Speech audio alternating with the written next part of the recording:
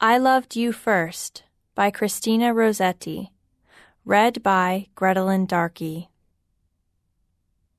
I loved you first, but afterwards your love, outsoaring mine, sang such a loftier song as drowned the friendly cooings of my dove.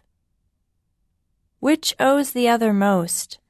My love was long, and yours one moment seemed to wax more strong. I loved and guessed at you, you construed me and loved me for what might or might not be. Nay, weights and measures do us both a wrong. For verily, love knows not mine or thine. With separate I and thou free love has done, for one is both, and both are one in love.